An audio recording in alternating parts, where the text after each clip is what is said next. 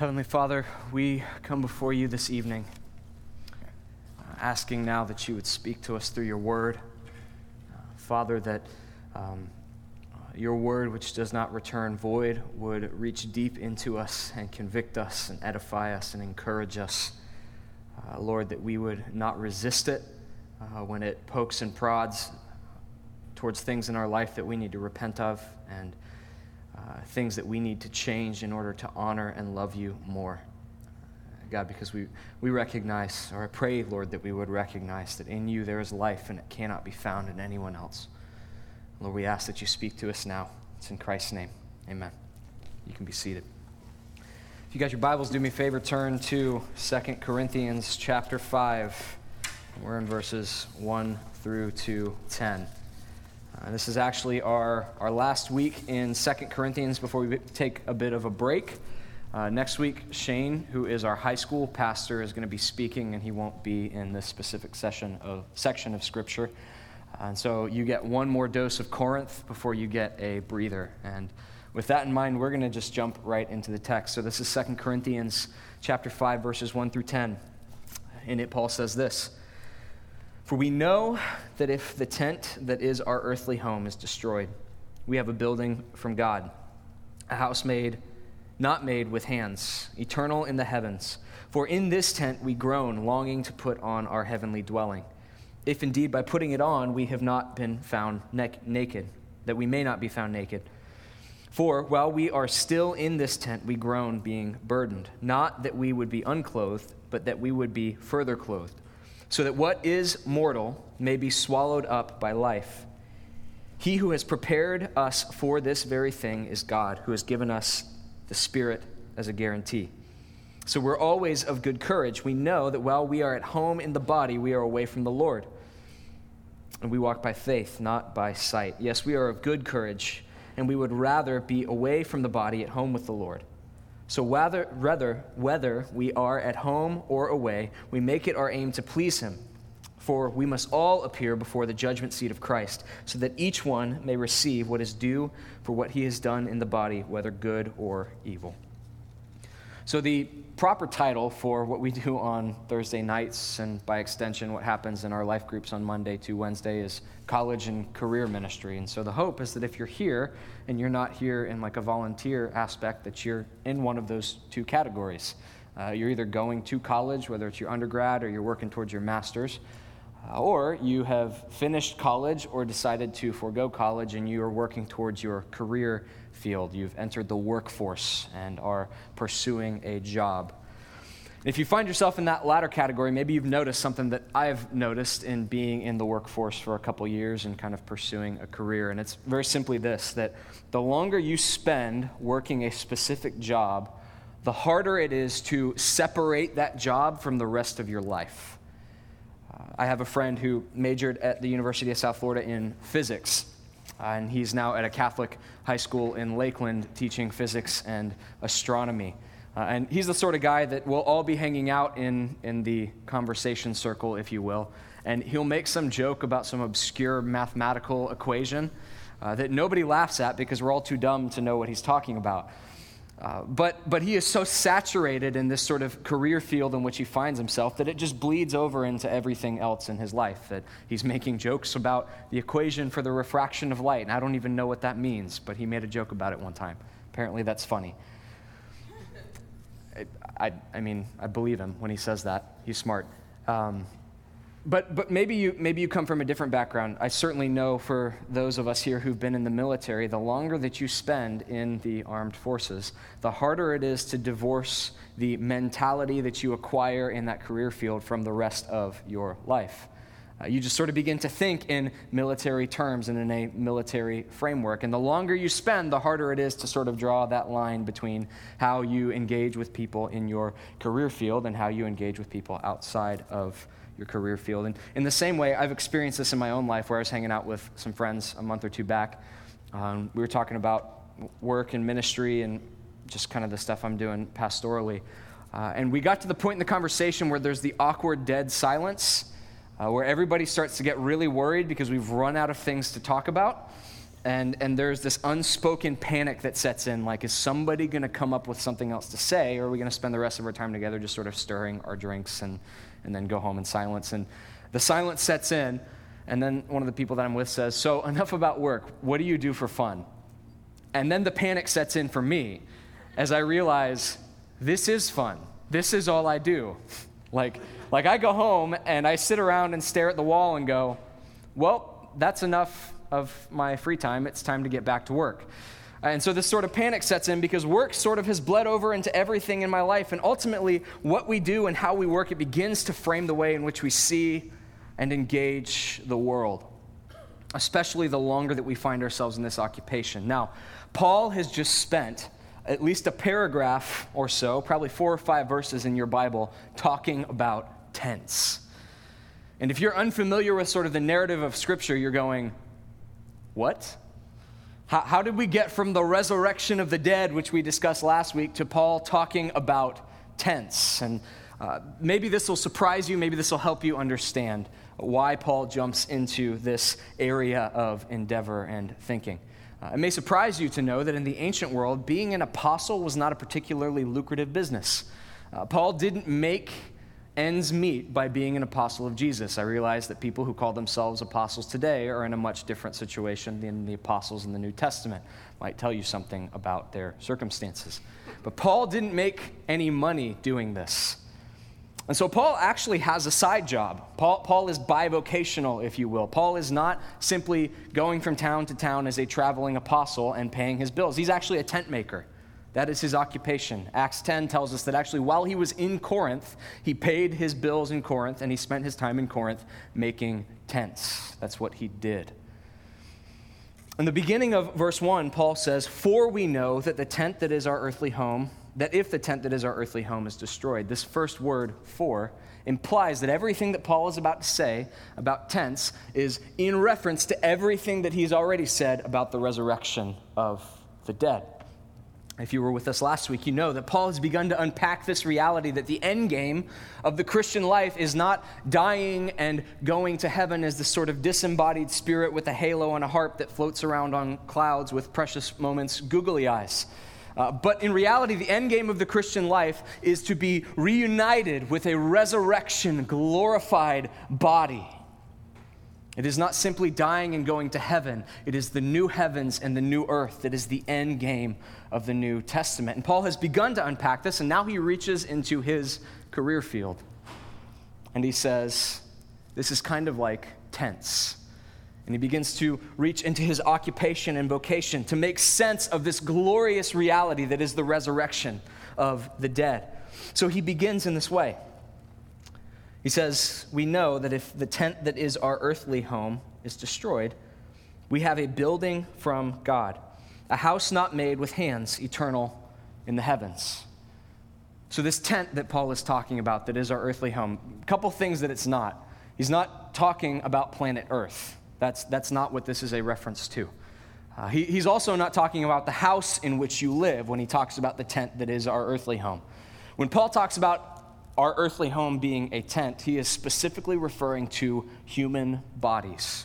This is a metaphor, if you will, that he takes a tent and he says that the human body is like a tent. It is similar to a tent. That may seem like a strange reference for you. But there's 2 things in my life that cause me to think that Paul has really hit the nail on the head here. The first is my experience with actual tents. So like this weekend, I went backpacking with my brother and my cousin. And so we were on the Appalachian Trail. We were specifically on this section called Rowan Mountain. And we packed everything up and we spent probably 5 or 6 hours. We hiked up this mountain. We got to this really very scenic overlook. We sort of cut and gathered all our firewood and put it where we were going to set up our tents, and then we take our packs off and we unroll everything. We begin to set up our tents, and there's sort of this unspoken realization that I think dawned on all of us, which was quite simply this, that if Winnie the Pooh decides to come a-hunting for honey out of the woods next to us, the tent will not save us. It will not take much for our friend Pooh Bear to snap the tent in half like a twig. In fact, if there's anything much bigger than like a possum, the tent is not going to do anything to protect us. It's frail. It's easily broken. The beams that support the canvas are easily snapped in two. The spikes that drive it into the ground are easily uprooted. It was no different in the ancient world. Tents are frail things, and they are not meant to be permanent dwelling places because they do not last. And so when Paul talks about the human body as a tent, he's doing the same thing that he did when he talks about our human bodies as jars of clay. He's saying something about how fragile we are, how easily broken we are, how easily cracked and snapped and uprooted we might be. And so my experience with tents makes me go, yeah, that sounds about right. But the other thing that makes me think this is a pretty apt analogy is just what time has done to my understanding of my own fragility. I'm not saying that I ever thought I was invincible. I know that that's sort of the caricature of young people, is that they think that they're invincible. I was a paranoid little kid. I was always convinced something was going to kill me. So I was never like that. But the older I get, the more I see how little it takes to completely derail me. I can go 2 days without a good night's sleep, and then I am completely an emotional wreck. Like, I'm not just like crying every few seconds. It's not like that necessarily, but I can't think clearly. I'm easily overwhelmed by problems. I get angry really, really, really fast. I get frustrated and discouraged really quickly, and all it takes is 2 days in my 80 years of life without a good night's sleep, and I am completely derailed. About a year ago, I developed allergies to what? I have no idea. I'm not sure. Praise God, it's not cats. But I'm allergic to something. And I haven't figured out what it is, and according to the doctor, it's just in my head.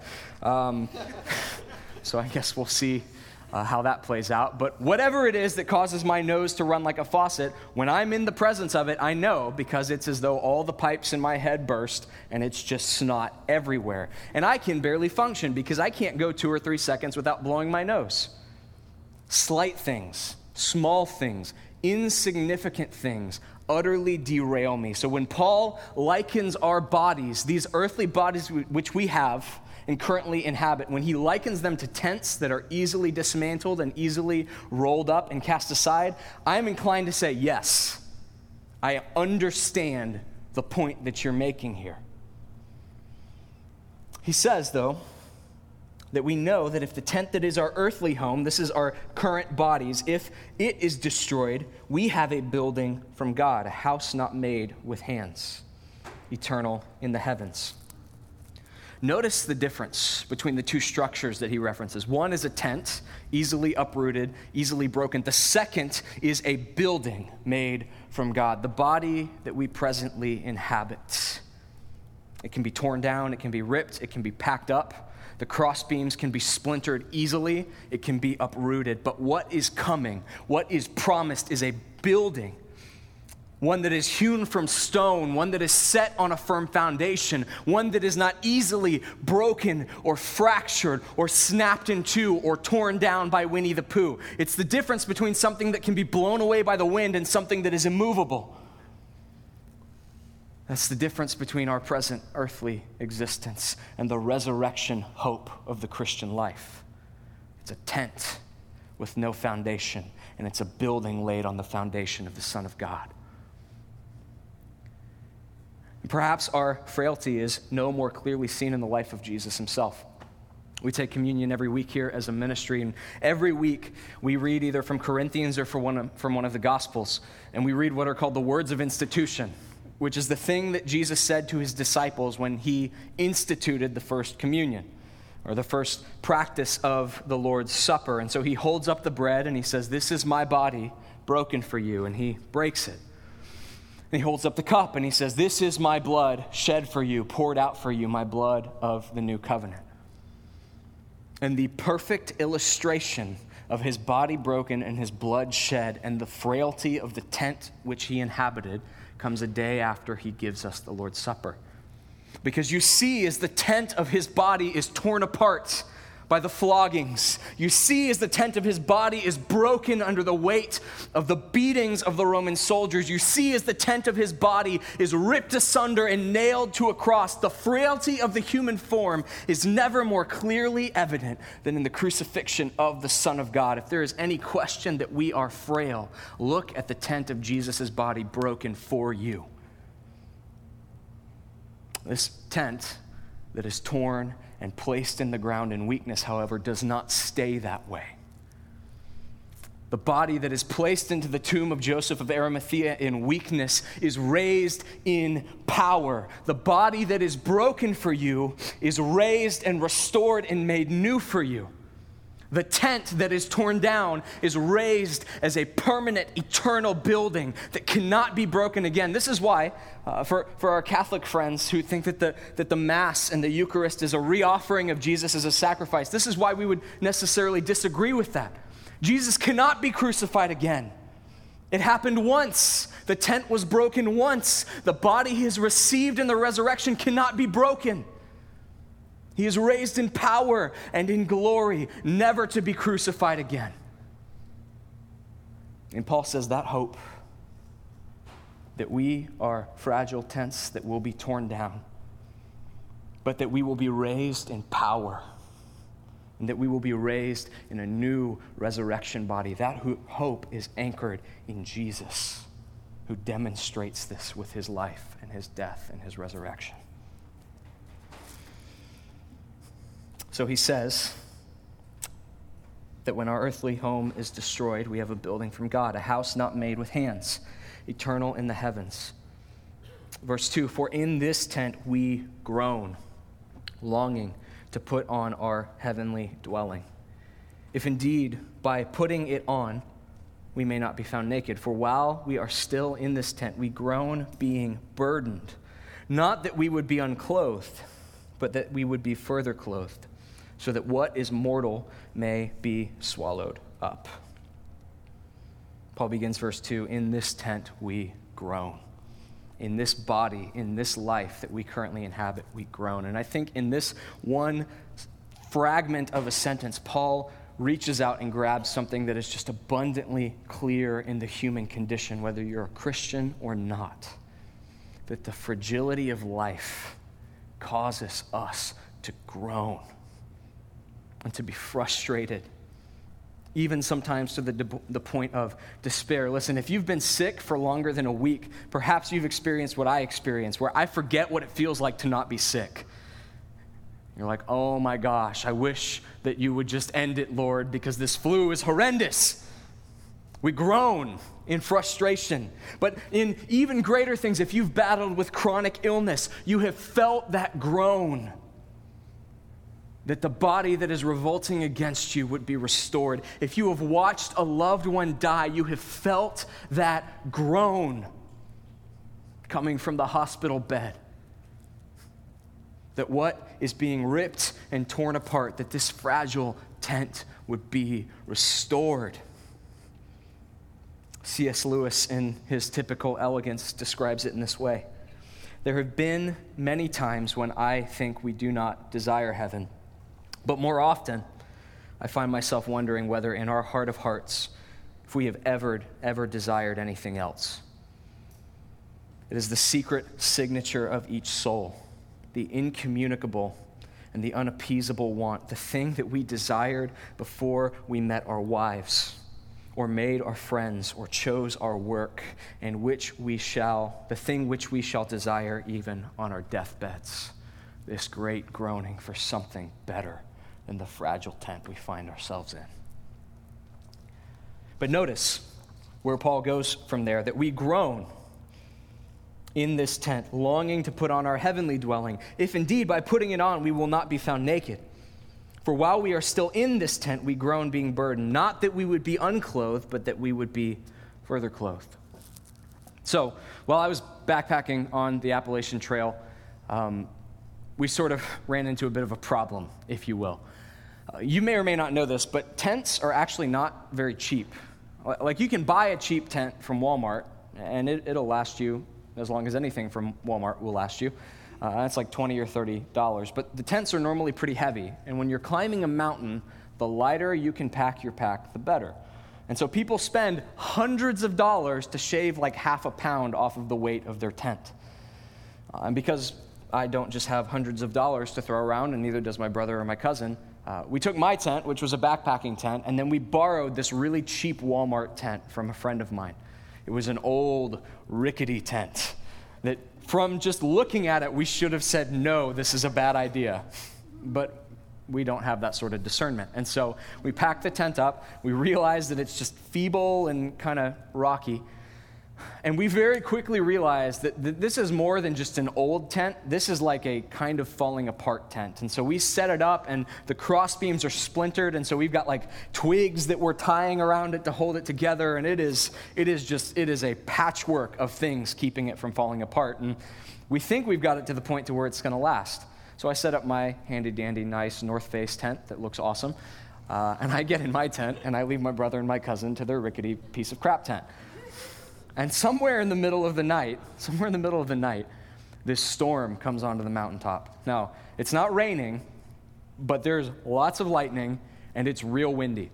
And I know this because even in my nice tent, I can feel the wind and I can hear it flapping. And so I wake up and I'm like, oh, well, I've got the good tent, things are fine, and I go back to sleep. And I on and off sleep through the night until I wake up in the morning, and my brother and my cousin wake up, and everybody's awake. And they're describing to me like this night of terror where they're laying awake in their sleeping bag watching the whole tent move above them, just completely convinced that they're going to be carried off the mountain in the wind because it's just this frail, fragile thing that I've left them to with no help or anything like that. But here's what's astounding, right? We're packing the tent up and we're laughing because we survived the night, and now it's funny. It's not horrifying. And neither of them are saying, man, I wish we had just decided to sleep out under the stars. Man, I wish we had just rolled our sleeping bags out on the rock. No, they're saying, man, I wish we had a better tent. And this is the point that Paul is making here, that we long to put off this earthly tent, this earthly body, not so that we become some disembodied spirit that just sort of floats up into the stars and plays the harp and sings glory, hallelujah. Not so that we would put off this body and just become some disembodied spirit thing, but so that we would put on something better. Embodied existence is not a result of the fall. Adam and Eve had bodies before the world fell into sin. Disembodied existence is not the permanent state of human beings. We are not meant to be without a tent. We are meant to long for a better one. A body that is not broken and is not corrupted and is not passing away. So we long to put off this tent, not that we would be unclothed, but that we would be further clothed, so that what is mortal may be swallowed up by life. He goes on in verse 6, in light of everything that he's just said, and he says, so we are always of good courage. We know that while we are at home in the body, we are away from the Lord, for we walk by faith and not by sight. Now, it's important that we qualify a little bit of what Paul is saying here. To say that we're at home in the body and away from the Lord is not to deny God's omnipresence, not to say that he's not working in our lives, not to say that he's not active in our midst. This is why Paul sort of includes this parenthetical comma statement here. He says we're at home in the body and away with the Lord, and then as if almost to explain what he's just said, he says we walk by faith and not by sight. The reality is that as long as we find ourselves here on this side of eternity, there is a necessary faith element to our lives. We cannot see God with our eyes. We can experience him. We can read from his word. We can experience the comfort of his spirit, but we cannot see him. He goes on. He says, we walk by faith and not by sight. Yes, we are of good courage, and we would rather be away from the body and at home with the Lord. Now, this is a pretty popular passage of Scripture when we talk about death, that we are absent with the body, present with the Lord. But it's not as though Paul thinks that when you die, you just sort of float until the resurrection and then get sucked back down. When we pass out of this life, According to Paul in Corinthians, we are in the presence of the Lord. But this is actually not really the full point of what he's saying. He talks about being absent with the body, being at home with the Lord. He goes on, and this is his point. So, whether we are at home or away, as if to say, whether we are in the body or out of the body, we make it our aim to please him. One commentator summarizes it like this. He says, for Paul, how long he will continue to live at home in the body, or whether or not he will die soon and be away from the body, are matters that he cannot determine. But what he must determine is how he will live. A great evangelical thinker, Francis Schaeffer, has a pretty popular book. And the question that is the title of the book is, how shall we then live? For Paul, it's not a matter of whether he is alive or dead. It's a question of what he will do now. And I wonder if many of us as Christians consider that whether we live or we die, we make it our aim to honor the Lord with what we have in front of us. Because I fear that for many Christians, salvation is an immediate one-time event, and it never touches the framework of our lives in any way. We never live any differently. Nothing in our lives changes. We don't reconsider what we do with our weekends. We don't reconsider what we pull up on the internet. We don't reconsider the nature of our relationships. Nothing shifts. But for Paul, everything shifts. Whether I live or whether I die, I have made it my aim to please the Lord. And there's a reason for this. Verse 10, we must all appear before the judgment seat of Christ, so that each one may receive what is due for what he has done in the body, whether good or evil. Now, the Greek word here is bema or bema. I don't know how to say it. Don't tell my Greek professor. We all must appear before the bema seat of Christ. Now, he's referencing something that the Corinthians totally would have gotten. In the ancient world, in the ancient Near East, there was a seat. It was almost like a step that leaders, judicial authorities, and powers would sit on as they made legal pronouncements and judgments. It was called the bema seat or the bema seat. Now, Corinth had a bema seat, and Paul had been put in front of the bema seat to be judged by an authority there named Gallio. You find that in Acts chapter 10. So Paul had sat before a human bema seat and had been judged by a human court. Pontius Pilate also had a bema seat. Matthew tells us that Jesus was brought before Pilate as he sat on his bema seat and pronounced judgment on Christ. Here's what Paul is saying, that Gallio and Paul and Pilate himself will ultimately sit before Jesus on the eternal cosmic bema seat that is higher than every rule and every power and every authority, and we will all be required to give an account for the things that we did and the life that we led this side of eternity. And he says, in light of that coming reality that I must give an account for what I have done, I make it my aim to please Christ. Now, you might hear this, and this might concern you. You might wonder, well, if we're going to stand judgment, then what's the point of salvation? Right? I thought that was the thing, is that we're saved so that we are not judged. And Paul actually has talked about this before to the Corinthians in chapter 3, verses 12 through 15. He describes this day when we sit before the judgment seat of Christ. He says, now if anyone builds on the foundation with gold and silver and precious stones, wood, hay, and straw, each one's work will become manifest on the day, and the day will disclose it, because it will be revealed by fire, and the fire will test what sort of work each has done. If the work that anyone has built on the foundation survives, he will receive a reward. If anyone's work is burned up, he will suffer loss, though he himself will be saved, but only as through fire. So what Paul does here between these two texts is he makes it clear this judgment seat of Christ for the believer, this is not a heaven or hell thing. This is not a do you get in or do you get out. It's a question of, what did you do with the salvation that I gave you? And there's a day in which you and I will give an account before the Lord of our salvation for what we did with the salvation he purchased with his blood. Martin Luther was famously asked how he keeps up with his many scheduled events and things like that. He's super busy guy, kind of starting the Protestant Reformation and some small stuff like that. And his response has been recorded and is legendary in a lot of ways. He said, "I have but 2 days on my calendar. There is this day, and there is that day."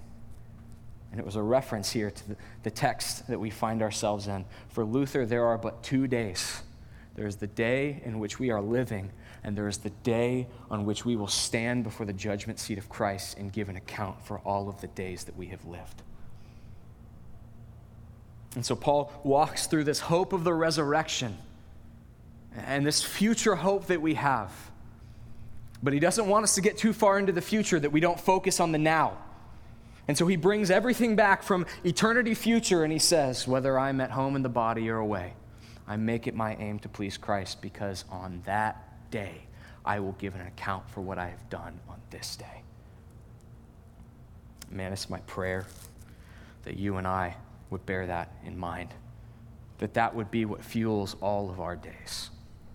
As we long for the hope of the resurrection, and as we recognize that there will come a day when we sit before the Lord of our salvation and we give an account for what we did with what he purchased by his precious blood.